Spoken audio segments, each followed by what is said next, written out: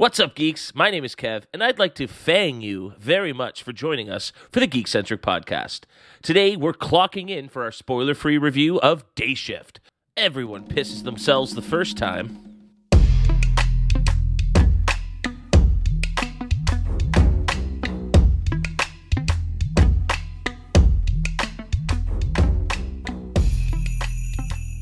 The movie will be swooping in on Netflix on August 12th, but we're here with our early thoughts to let you know if this movie is worth sinking your teeth into or if watching it is a mistake. Get it? Like a steak? Yeah. Yes. A huge thanks to Netflix Canada for shooting this one over to us early.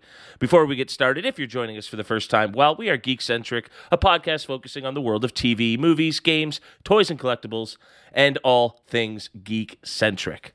Of course, I could never slice necks and cash checks on my own. Joining me on the program, they're looking good and sounding fine. When I look at them, I see big old dollar signs. J-Law, Nate, how are we doing, gentlemen? Are we ready to load up on wooden stakes and silver bullets and do this shit like some modern-day Van Helsing? Yo, I got some garlic bombs that I'm ready to just drop. Let's go. What are you saying, Kevin? What are you saying? You saying you're going to steal my teeth? Is that what you are saying to me? After all these years? I'm doing a little bit more of what we do in the Shadows Vampire, I think. Sure. I thought you were going for maybe one of the brothers that we meet at one point in the film. Yeah, bro. Come on. Yeah, bro. All I know is garlic bombs are something I would definitely use in the kitchen, and therefore I think I would be just naturally immune to vampires. Dude, a garlic bomb sounds delicious. Like, that sounds like an appetizer at, like, where would you get a garlic bomb? I guess, like, East Side Mario's. Go to East Side Mario's, boom, bada, garlic bomb, bada, bing. I like it. Or Sarah and I have always wanted to open up a restaurant called I, and I is French for garlic, and so it would just, everything would just be loaded to the gills. You wouldn't be able to go into work the next day after eating at our restaurant. for more than one reason, I'm sure. Yeah, exactly. Yeah. Well, today, as I've mentioned, we are here to have a spoiler-free discussion about the movie equivalent of if Dracula killed John Wick's dog. And that kind of makes sense when you know who made the movie and everything like that. This all-new action comedy is set in sunny L.A., which may seem like an odd setting for a vampire flick, but again, it all makes sense once you've seen the movie. The movie, in a nutshell, is about Bud Jablinski, a blue-collar dad hoping to provide a good life for his daughter Paige and to stay in the good graces of his estranged wife Jocelyn. His mundane San Fernando Valley pool cleaning job is a front for his real source of income, hunting and killing vampires. Since being thrown out of the more lucrative International Union of Vampire Hunters for code violations, Jablonski has been making a living selling fangs to black market buyers. But when Jocelyn threatens to move Paige to Florida due to financial concerns, Bud has to make money fast and asks to be reinstated in the Union with the help of his vampire hunting pal, Big John. Hard-ass Union boss Seeger agrees on the condition that Bud is babysat by a nerdy Union rep. But when Bud pisses off the most dangerous vampire in Southern California, she seeks vengeance on Bud and everyone in his world. Day Shift was directed by J.J. Perry and stars Jamie Foxx, Dave Franco, Carla Souza, Megan Good, Natasha Liu Bordizzo, Steve Howie, Scott Atkins, Oliver Masucci, Zion Broadnax, and Snoop Dogg himself. Now, before we get started, director J.J. Perry said that the vampire films such as The Lost Boys and Fright Night were big inspirations for him when making the movie. He even mentioned Zombieland, that often came up during development, and I totally got vibes of that throughout the film. You've got your grizzled expert hunter, either Woody Harrelson or Jamie Foxx, teaming up with the nervous, less experienced sidekick who's a stickler for rules, either Jesse Eisenberg or Dave Franco, in a movie that kills fabled supernatural villains in fun and creative ways. Were there any other films or TV shows that you guys could see as inspiring this movie?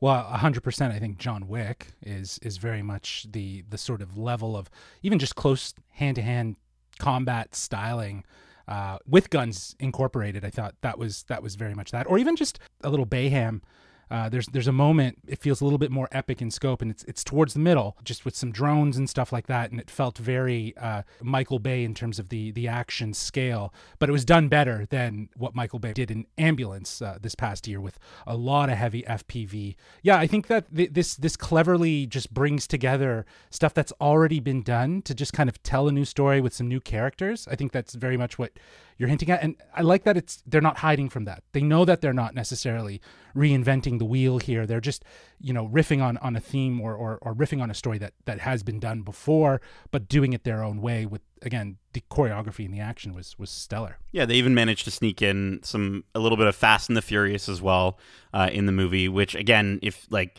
you've looked up J.J. Perry on IMDb, he's the stunt coordinator for all these movies that we're talking about with John Wick and Fast and the Furious, Warrior, The Rundown. I think it's funny because I think, Justin, you and I were talking off air, and you're like, yeah, a lot of good John Wick-esque action. And I think the action is more creative than a lot of the stuff we've seen in John Wick. I think the ways in which they kill these, I was going to say zombies, but I mean, they might as well be for some of the parts of this movie, but the vampires, I think, is extremely creative, and I do think that is the peak of the movie for me. I think that was that's worth the watch, if you will. It's going to be worth the watch for a lot of people. There's there's a lot more to the movie, though. It is what is it, like 2 hours runtime, and I thought that felt a little bit stretched out between moments. I think the pacing could have been a little better, but the action in this movie is definitely worth watching, even if you're watching a supercut of it. Mm-hmm.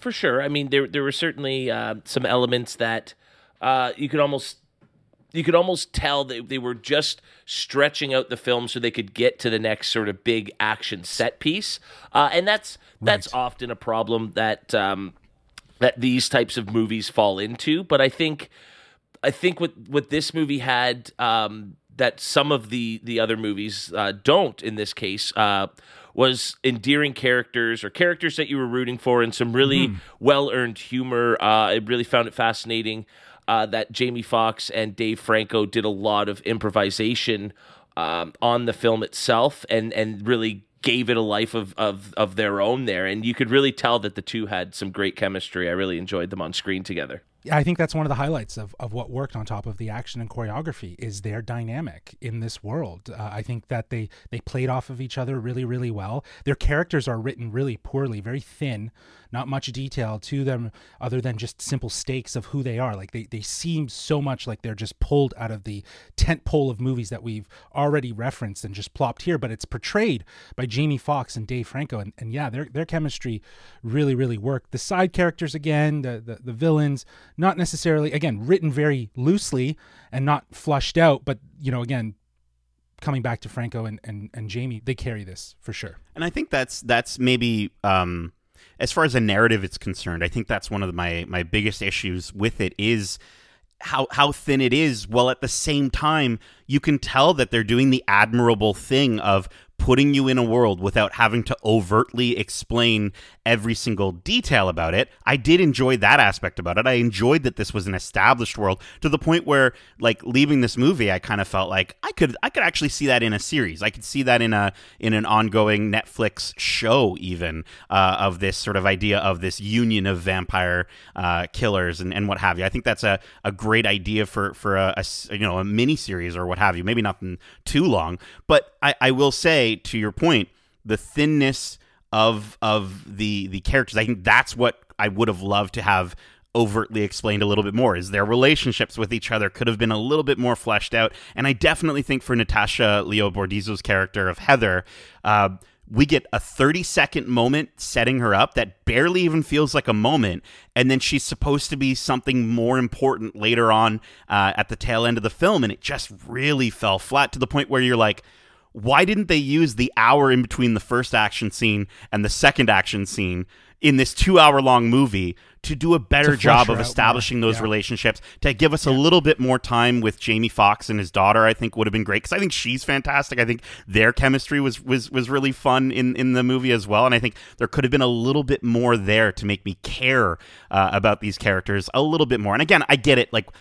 look at the movie that we're talking about, right? Like, I understand it's an action comedy popcorn movie, but at the same time, I don't think that should take away from the fact that there are other action popcorn movies that do cut a little bit deeper and do bring out a little bit more emotion in their characters. So, I totally feel you on the thinness, and especially with that villain, totally flat. Not her performance. Her performance was fine. Carla Souza, I think, did an admirable job with what she was given. The writing was where it just didn't work for me with the characterization of her.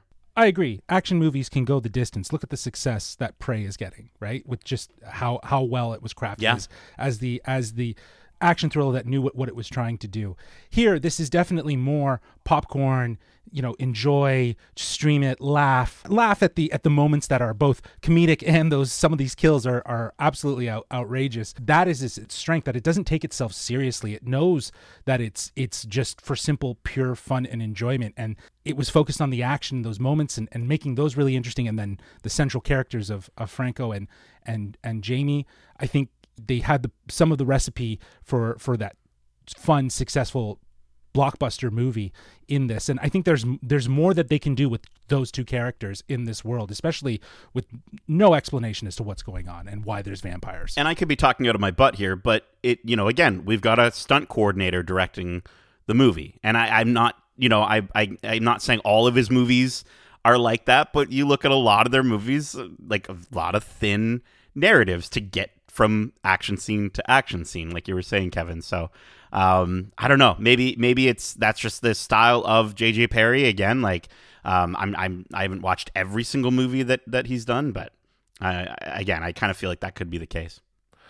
Well, I also think that it almost feels like they weren't just creating a movie, but they were creating this world that could be revisited.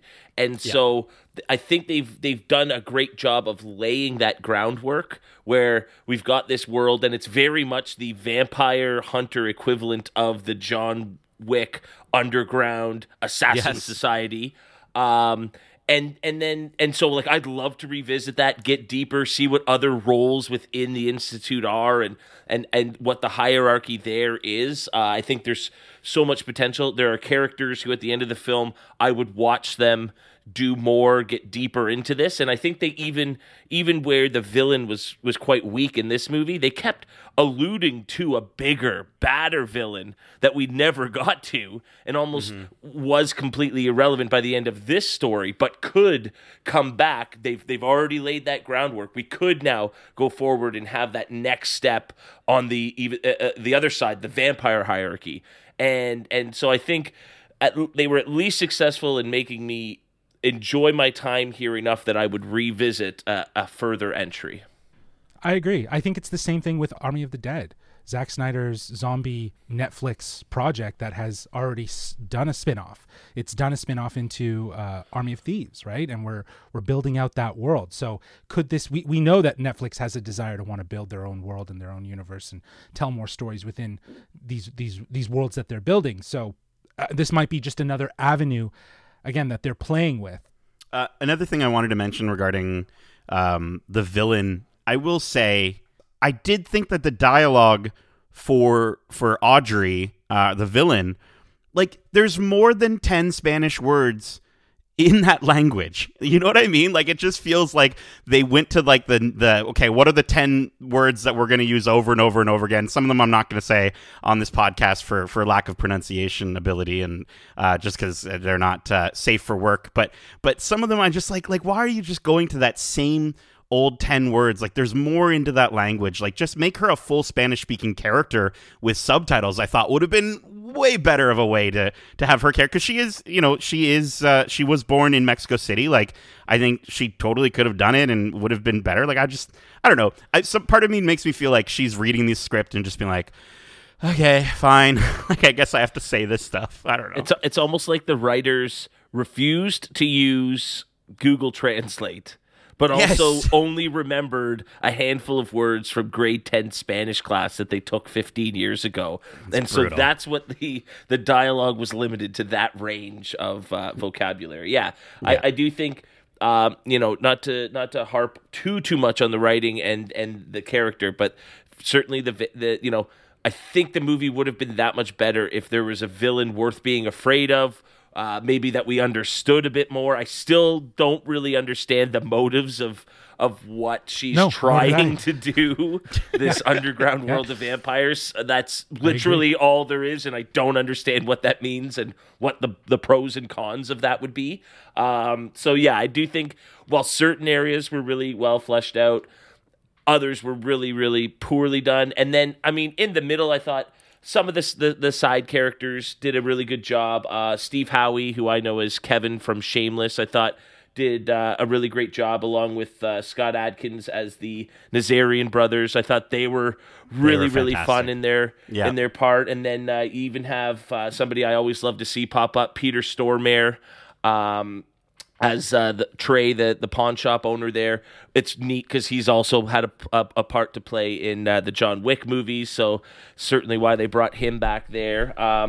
I just think it's a world where even if those characters aren't brought back, or you could, it's a fun enough environment that with a bit more emphasis on creating characters and dialogue, you could really insert some fun characters into this world going forward.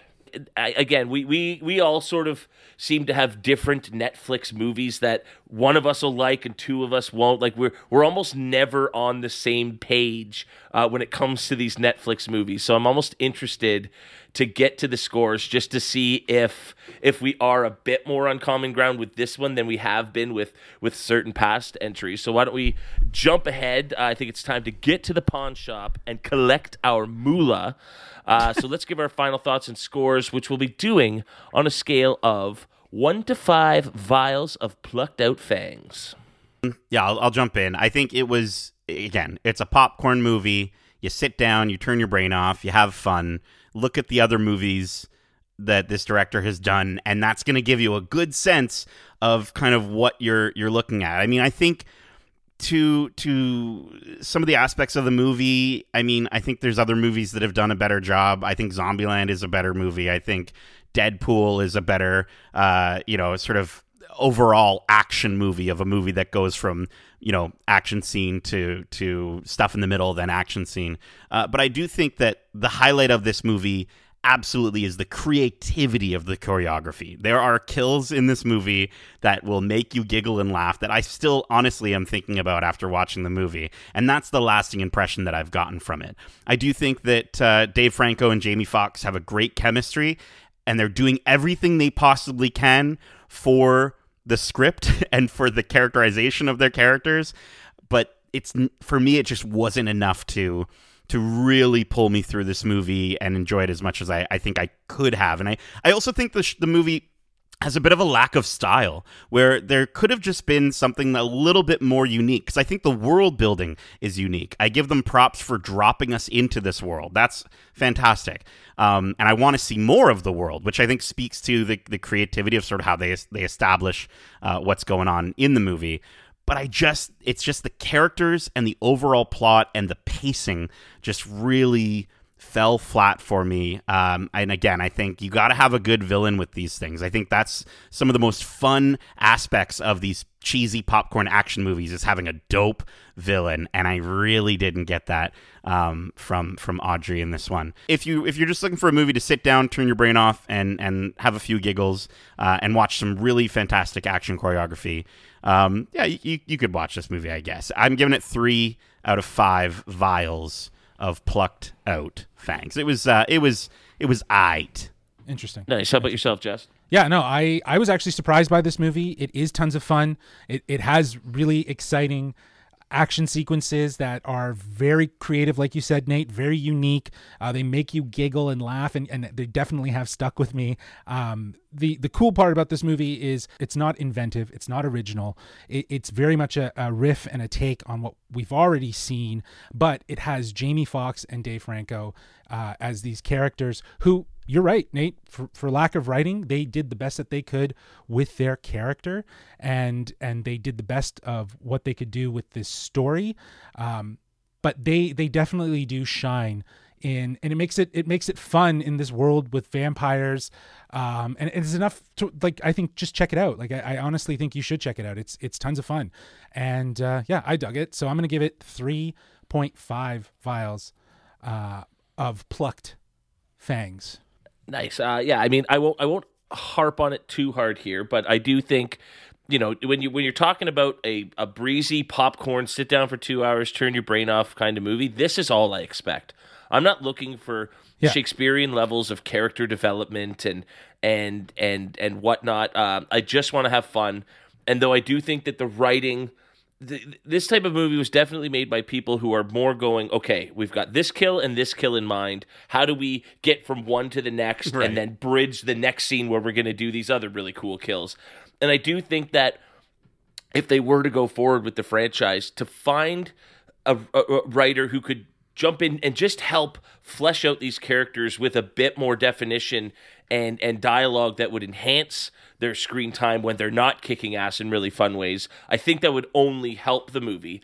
You know, and so I do think it struggles a little, and that's never more apparent than with the villain. I think you could only ever make a better villain going forward. You know, this is kind of like the opposite of The Gray Man, where it was like, man, I don't know if they'll ever be able to top that movie in terms of the performance from their main antagonist. Here, it's like, I think the villain in a Day Shift 2 would only be more entertaining and engaging. So, I mean, that's a great thing to have going for you, frankly. You know, and I will say that because there wasn't enough development and maybe not enough of a real threat and a real strung together idea of what this villain is and what their plan was, the movie almost went from like a vampire equivalent of Men in Black, and it fell very much into the climax of Dusk Till Dawn, which is just a bunch of vampires in a temple getting shot up, you know, and so that did fall a little flat. And I do think that at least with the two main characters that were so great together, they deserved a bit better of a story to sort of work towards the climax. But again, the fights are fun and creative, and I just think there's so much potential here that I would definitely strap in and go on another trip through sunny California with these vampire hunters. And as for this one, honestly, if you're looking for dumb fun with some really cool kills, you're not going to find, especially not on Netflix, a better flick, in my opinion. So I'm going to give this one 3.9 out of 5 vials of plucked out fangs. I might have had to jack that up just a bit to get our 3-person average a little bit higher. But no, I think, honestly, for what it is, I don't know how you can really expect much more. You know, I just think Netflix just doesn't have any luck when it comes to Nate reviewing their movies. I guess he prefers really poorly reviewed animated films instead. But who knows? Who eats their own? But there you have it, our spoiler-free review for Day Shift. The movie will be available to stream into your veins on Netflix on August 12th. Thanks for tuning in wherever you listen to podcasts. If you haven't already, be sure to subscribe and leave us 5 stars, or we might just have to get out the old steel fishing wire. Works every time. After checking out the movie, we'd love to know, did you enjoy it or did you think it sucked? Let us know at wearegeekcentric@gmail.com, or if you're less of a juvenile and more of an Uber, you can also hit us up on Twitter at GeekcentricYT and on Instagram at wearegeekcentric. As always, we have plenty of awesome content to check out. Sorry, this is where I blended mine with yours. Sorry. As always, keep in mind, we also have a ton of other great episodes covering the latest in movies, TV shows out now, including our spoiler-free review for the Marvel Studios animated short series, I Am Groot, which is out now for you to listen to. And all 5 episodes are currently out to stream on Disney+. Last week was super busy with tons of reviews, including our spoiler-free review for Netflix's Rise of the TMNT, the movie, which is out now on Netflix. We also have a review for the Apple and Skydance animation flick Luck, which is out now on Apple TV+, as well as our spoiler-free review for the Hulu original film from 20th Century Studio, Prey, which is also out now on Hulu and Disney Plus globally. And finally, we have our spoiler-free review for Netflix's dark thriller series, The Sandman. And if you're hesitant to check out any of these, give our reviews a listen before you check them out. And again, feel free to leave a 5-star review if you don't mind. Also, we have our weekly show This Week in Geek, where we bring you the latest news and trailer reactions. And coming next week, we start our coverage for Disney Plus's She-Hulk Attorney at Law, for which we'll be doing a weekly watch club, and for which I am extremely stoked. Plus, one last thing to note here, stay tuned for our coverage of this year's Fan Expo, which will be emanating live from Toronto. We are very excited to announce that we got our media accreditation, so we'll be covering the event from a media perspective. Who knows what that means? We certainly don't, but it might be some cool interviews, maybe more. We'll just have to find out, and so will you. So stick around with us and find out towards the end of the month. But until then, as we say, love ya. Get home safe, guys. Peace.